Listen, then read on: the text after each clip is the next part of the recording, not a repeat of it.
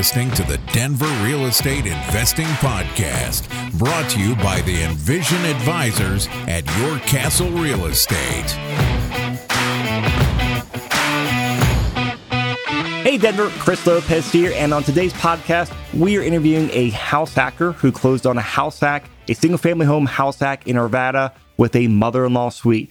So it's a great story, and it's a great property we'll dive into. So our guest is Eric Mias. Eric, welcome to the show, man. Thank you, Chris. Excited to be here. Yeah, I'm glad to have you on here. I mean, we've known each other for a couple years now. We've talked investing off and on, and you know, getting this house hack. I mean, you got a great deal here. It's a great setup too for while you guys are living there. So it's gonna be a great story. So tell us, like, who are you? Tell us about yourself. Great question. Well, went to school in Colorado, up in Boulder, been around here since graduated in 2011, and really been interested in real estate investing from an early age, something I've seen a lot of family friends be involved with, and something that always was of interest. On the work front, was in the production of ski movies for a long time, recently transitioned to doing fleet leasing, so vehicles for businesses. And along with that was, some opportunity, a little more stability to start working on the real estate portfolio. So closed on a first property in Lakewood in 2017. It's a 2-bed, 1-bath condo, and been wanting to continue growing the portfolio since then. And so when you bought this condo in Lakewood, you said you bought that 2017? Yeah, fall of 2017. Okay. Did you buy it with the intention of like house hacking or nomading it, or just buy it because you wanted to buy a place? So bought it with the intention of it becoming a rental. So bought it with that sort of mindset. And then my fiance, girlfriend at the time, was living with me, and she was my first tenant. So way for us to get into a place that was our own, buy a property, and also keep our expenses low. All right. So from there, you bought the first place, what's your goals? What's your plan? Like, tell people the roadmap for how house hacking is working your real estate investing plan. So the goal was to basically keep living expenses low while building equity in the property through, principal down payment, some appreciation, making updates to it while you live there. So really the first stepping stone to building up a portfolio that, with the end goal of having that passive income eventually replace the need for salary, which I think is a pretty common theme among a lot of, investors and house hackers, especially. Yep. Is, do I want to work my day job? Possibly. If you love it, that's awesome. I think it just comes down to having that option of working a day job versus having to work one. Yep. So let's talk about this property that you got, this house hack in Arvada. Because when did you start the hunt on this property? So we started looking, my fiance and I started looking for this property sort of early to mid 2020. We'd talked about wanting to get a place that had a yard, that had some more space, and that sort of became a reality with new jobs and roles for both of us. Qualifying for a loan as a previous 1099 contractor was always a challenge. Mm-hmm. And that's sort of why we've been talking for a couple of years, is I had a hard time qualifying for a loan previously. So with a W-2 job for both of us, we said, okay, this is a real opportunity that we can start to take advantage of now. Yeah, lenders like you a lot more when you're W-2. I know, they really do. Yes. All right. So, and I know, unfortunately, Preston Newberry could not join the podcast today. He's out showing properties right now. But I'm going to turn to the spreadsheet here. And so we're going to post all these notes as well. So on the right-hand side of the screen, I got the spreadsheet with all your notes in here, Eric. I'm going to populate in here on the left. So I'll talk these numbers through as we go through it. So it's a single-family home, primary residence. And give us the layout of the property and what part of town it's in. Tell us about it. Yeah, so it is near Arvada West High School. So I think 62nd and Sims is probably the closest major intersection that people would recognize. It's 3 houses down from a great park. So it's a quiet neighborhood, but you've still got good access to 70. I-70 is about 5-7 minute drive. You've got Ralston Creek Trail nearby for walking and biking. So really great location in terms of access, but also in terms of just a place to live. The property setup is it's a 6-bed, 2-bath split level home. So, the main front door, there's stairs leading downstairs and there's stairs leading upstairs. So what we really liked about this place is that it was already set up as basically 2 units. There was basically just a door that needed to be put in, and both upstairs and downstairs have their own kitchens, their own washer and dryer hookups, and their own bathrooms. So that's a great setup. Yeah. So that to us was huge because we didn't have to come in and do a bunch of plumbing work to get a washer and dryer stubbed in or put in a kitchen. And so the way we looked at it is there's a mud room in the back of the property that also accesses both units. And we decided that was going to make the most sense for the downstairs unit to access through the rear of the property. All right. So let's talk about the contract on this property. What was the list price for? List price on this one was $480,000. So we came in at ask initially. The market, we closed on this in September of 2020. So the market was hot, but not quite as hot as it is right now. So in talking with Preston and our experience with, what else was going on in the market, we said, we'll come in at ask, even though there's some stuff that we think needs to get done. We'll figure out what that looks like during due diligence. Okay. And so was your offer accepted? Our offer was not officially accepted. We got some feedback that, we needed to come up a little bit on price. The seller was an owner of, I believe it was 50 properties in Denver, in the process of liquidating his portfolio. So he didn't want to deal with any nitpicky items. So we had to, adjust and throw in a clause that we wouldn't go after items under, I believe it was $1,200 or $1,500 on the inspection. And we did need to throw a little bit of a $5,000 appraisal gap in there as well. Okay. And that got you the deal then? That's what we thought, right? We were like, okay, cool. We did everything they asked. The Preston had done a deal with this agent, a few months prior. So we said, okay, here it is. Here's the updated contract. We're waiting for it signed, checking with Preston. He's like, they're not getting back to me. Turns out they basically waited through the weekend, even though we had a 24-hour response deadline. They waited through the weekend and they ended up getting an offer coming in closer to $500,000. So, almost $20,000 or $20,000 over ask. And they said, we decided to go with that. Yeah. I mean, that's part of the game. So you put your first offer in, you came back with a counter, you still lost out, but we're still talking about the property. So what happened? Yeah. So what Preston said is, hey, doesn't hurt to throw in a backup offer. You never know what's going to happen. Could fall out of contract. And then basically we're slotted in to take next place. And that's something that I honestly wasn't very familiar with, but it said, this is the property. This makes a lot of sense. And if we can get this one, that'd be great. So we submitted the backup offer and continued to look at other properties in the meantime. And then what, like a week and a half later, you got a phone call back? Yeah. I think it was Friday afternoon. Preston called and said, hey, got some good news.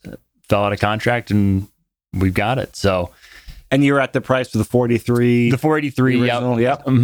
And turns out the previous couple that was under contract on the property, they were first-time home buyers, and they got the inspection report, and there were some big ticket items that we could very obviously see. And I think once they saw the whole laundry list, they got scared them. Yeah. And so, I mean, that's very common for first-time home buyers. And it's also, putting in backup offers.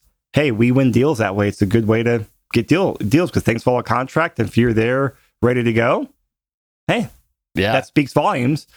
So you did the inspection on this place, or you got the inspection report from the previous buyer. And then you also had your own inspection. Why'd you also do your own inspection? So the reason we did our own inspection is because we had been under contract on a previous property, and this inspector had been really thorough, straightforward, honest about the condition of that previous property, and basically said, this is going to be way more work than you think it's going to be. And if it were me, I wouldn't move forward with it. And to get that kind of honest, candid feedback was really helpful because we're, rose-eyed glass or rose-tinted glasses. This is going to be great. We'll do all this work ourselves. It'll only take a couple months. And you're under contract. There's a big emotional thing that a lot of people don't realize about property. Like once you're under contract, especially your first property too, like there's a lot of emotion attached to it, and it becomes harder to walk away from it. Yeah. Because you're already committed. You've already dropped off a $5,000 earnest money check. You're already envisioning yourself living there. You're already figuring out stuff. We've driven the neighborhood, and it was close to, it was close to our previous condo, and we were like, oh, this will be great. This will be our grocery store we'll go to and all this stuff. So that right move to cancel that, right? Yes, 100%. It would have been at least $100,000 in renovations in 6 months, and that was money we didn't have. So that was the reason for doing our own inspection. Is I wanted to get this gentleman's feedback on this property as well. So inspection, sewer radon, typical stuff? Typical stuff. We got sewer scope. They couldn't complete the scope. There was a bump in the line, and they're like, we can't get past it. And so that was a red flag for us. The inspection came back with the roof's pretty much shot. HVAC is 20 plus years old, on its way out the door. There was some settling and some concrete that raised some concerns. And then also the electrical panel was a Zinsco panel, I believe, which is a potentially dangerous replace those issue to have. So there are a lot of big ticket items in there, and that's sort of where we said, okay, what are we going to go back to the seller with? So what was the negotiation? So since we had the minimum threshold for going back to the seller, we said, okay, what are the big ticket items that we're looking at? Roof, number one. Number two was the sewer, because we couldn't get a full scope. We said either we need a completed, you need to jet the line, clean the line, and give us a clean scope, or fix whatever issues there are. We also said, okay, we'll throw in the AC, because that was non-functioning at the time. We said we'll ask for that and see what happens. And then we'll ask for, there was some settled concrete. We said we'll throw in that, ask and see what happens. And basically knowing the last two items were probably throwaways, but give us a little leverage. Yep. So what'd they do? What'd they come back with you? So they came back and agreed to give us a credit on the roof. Basically, we had to do they got an estimate. We got two estimates as well, and basically came to an agreement on the amount, which I think ended up being, I think it was $6,500 on that. And then the sewer line, they ended up getting it cleaned. And then once they got it cleaned, realized that it was cracked and had to do a pipe burst on it. So we needed to get that replaced. And then they also agreed to do the electrical panel. So altogether, you have about $9,300 in seller credit, right? Mm-hmm. All right. So what that means there is great. Negotiate that. That's $9,300 less money you have to bring to the closing table. Now, for the initial repair cost, you got $26,000 in here. So that's for new roof, gutters, furnace, AC, and installing washers and dryers, right? Yep. And some of that was a little, but $6,400 of that was more recent, and wasn't, at the initial move-in. Yeah, but I mean, you're doing that in the first year, really, right? Yeah. So if it's generally the way I underwrite properties, if it's the first year while you're there, it's initial repair expenses. Yeah. Because, hey, we have to do this at some point, and you're factoring in. So acquisition cost, you were at about $9,300. And so I'm assuming that was enough just to use all the seller credits. Yeah. So what was financing on here? Because let's talk about this, because you have seller credits. There are rules around seller credits. If it's a primary residence, up to 3% of the loan value can be seller credits. I believe it's 3%. So on a loan balance of, $350,000, you can use whatever, $10,000 or $11,000 total in credits. So what do you use your credits towards?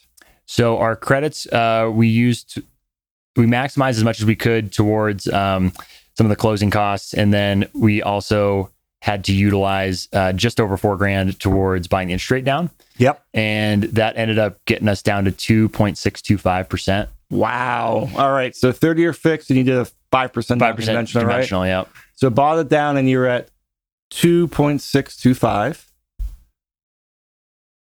All right. So all in, $483,000 purchase price, about $9,000 in acquisition costs, $9,000 in seller credits, $26,000 repair cost, all in for about $52,000 the first year. Now at closing, you were not bringing that at closing. You were probably all in for about $25,000 or so. But then with the initial repair cost, that's another $25,000 on top of it. Is that about right? Yeah. Okay. About right. And so you budget for that, you plan for it. You got a great rate at 2.625 right now. So you'll keep that for a while. Mm-hmm. And then while you're living there, are you living in the top or bottom unit? So we are living in the upstairs unit currently, and we've got the downstairs rented out. What's the downstairs rent for? It's rented for $1,600 a month, plus $175 in utilities for rubs. So $1,725 for everything? $1,775. Oh, it's $75. All right. So we're going to write this right now while you're living there. We'll say 3% vacancy, property management. Obviously, you're not paying for that.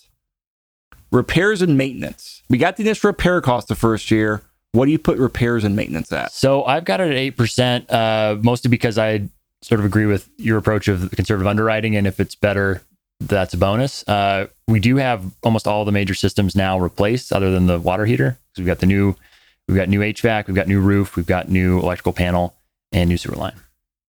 So yeah, you should have minimal cost, knock on wood, for the first couple of years, but at some point you do have to pay the piper. Yep. So no HOA. Your taxes are about $27 a year. Insurance, $13.75. And then utilities. We're right about $350 a month all in. Okay, so $350 times 12 to annualize is about $4,200 a year, and that includes all the utilities, right? That includes internet as well. Okay, yeah. And then landscaping. I threw $500 in my model. We're doing it ourselves currently, and we're most likely going to ask tenants to continue doing it themselves. We'll see how it looks after we've been gone for a year, but it's a rental, a future rental. So we got the numbers in here as while you and your fiance are living there. So annual gross income about $21,000 expected. Mm-hmm. That is great coming from your neighbor / tenant downstairs. Yep. All the expenses about $10,000 a year for expenses. So you are negative cash flowing $13,000, or you are living for about $1,100 a month, pretty conservatively. Yeah. So you're paying $1,100 a month to live in a 3-bedroom, 1-bath. Mm-hmm. Okay. Yeah. So you've rented in your life before. Rentals are $1,100. Are they better or worse? Much worse. Okay. Typically. So great thing is there you are living for great, a lot less than you would by renting or buying the, just paying the house for yourself. Now, from a personal perspective, you and the fiance, are you two happy? Yes, I'd say so. I think she would agree 95% of the time.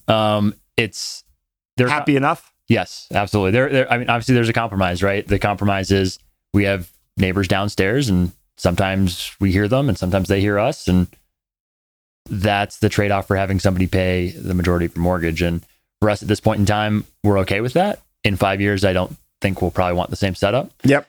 But for us right now, it makes a lot of sense, and we're able to keep saving for the next property. And your future selves will thank you guys a lot. Yeah. All right. So we'll come in here now, and we are going to add in the second rent for when you move out. And you think $1,800 upstairs? Yeah. And I think that's, the $1,600 rent downstairs, we were going into winter, and we got the lease signed starting December 1. So I initially had the downstairs listed at $1,650, plus we have a detached garage that I was asking another $75 a month for. So I think there's some opportunity to move up, potentially both of those numbers, but for conservative purposes, I think that. All right. So when you move out, what do you think the rent will be on both? Move out, you get the units up to rent. I think $1,650 and $1,850 are very, very doable. And then plus rubs on top of that. Yeah. So would that be what, $300 a month total? $350 total. Okay, so you're gonna offset it. So that puts you at about just under $4,000 gross monthly income. All the expenses will remain the same. You're gonna self-manage. Mm-hmm. Utilities, all that stays the same. Well, now this swings drastically. Now your annual cash flow is about $10,000 a year, or almost $800 a month, or something like that. Yeah. So big swing, and move out. You gotta be happy with that. Definitely. And that's something too worth mentioning, is that these are both with properties rented long term, and Arvada does have some pretty favorable rules for short-term opportunities as well, which is something that we're exploring. And when we turn over downstairs, may look at doing that to potentially drive some more returns. So talk to us about, because you've been in this property now for a good 6 months? Mm-hmm. 6 months, 7 months. Okay. So we got the numbers here. These are great numbers. now operating the property, you moved in. What advice or tips can you give people who are, thinking about buying their first house, Zach, or they're about to do that transition? Like it's always, you're planning on doing numbers when you move in.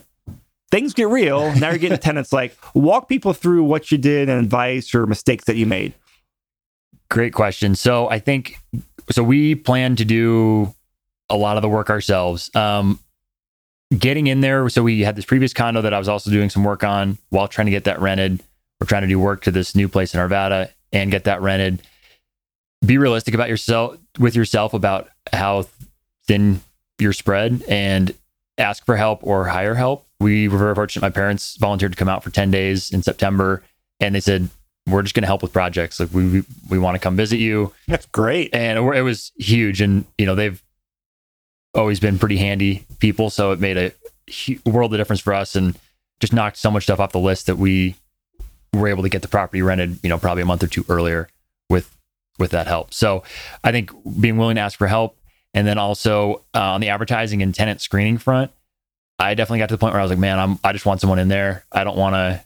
We budgeted some reserves to cover the cost of not having tenants, but also every month I don't have a tenant, that's another $1,600 we got to spend. So don't worry about $50 a month then. Yeah, basically, I was pushing for top dollar rent, and then it got to the point where if I get someone in there a week or two earlier, that covers that $50 a month rent difference. Which is a great point to think about, because someone's I gotta get this rent, and you can, but if it's going to take you 2 months to rent at that because you're coming in at like a slow time in the market, you're coming in close to winter time.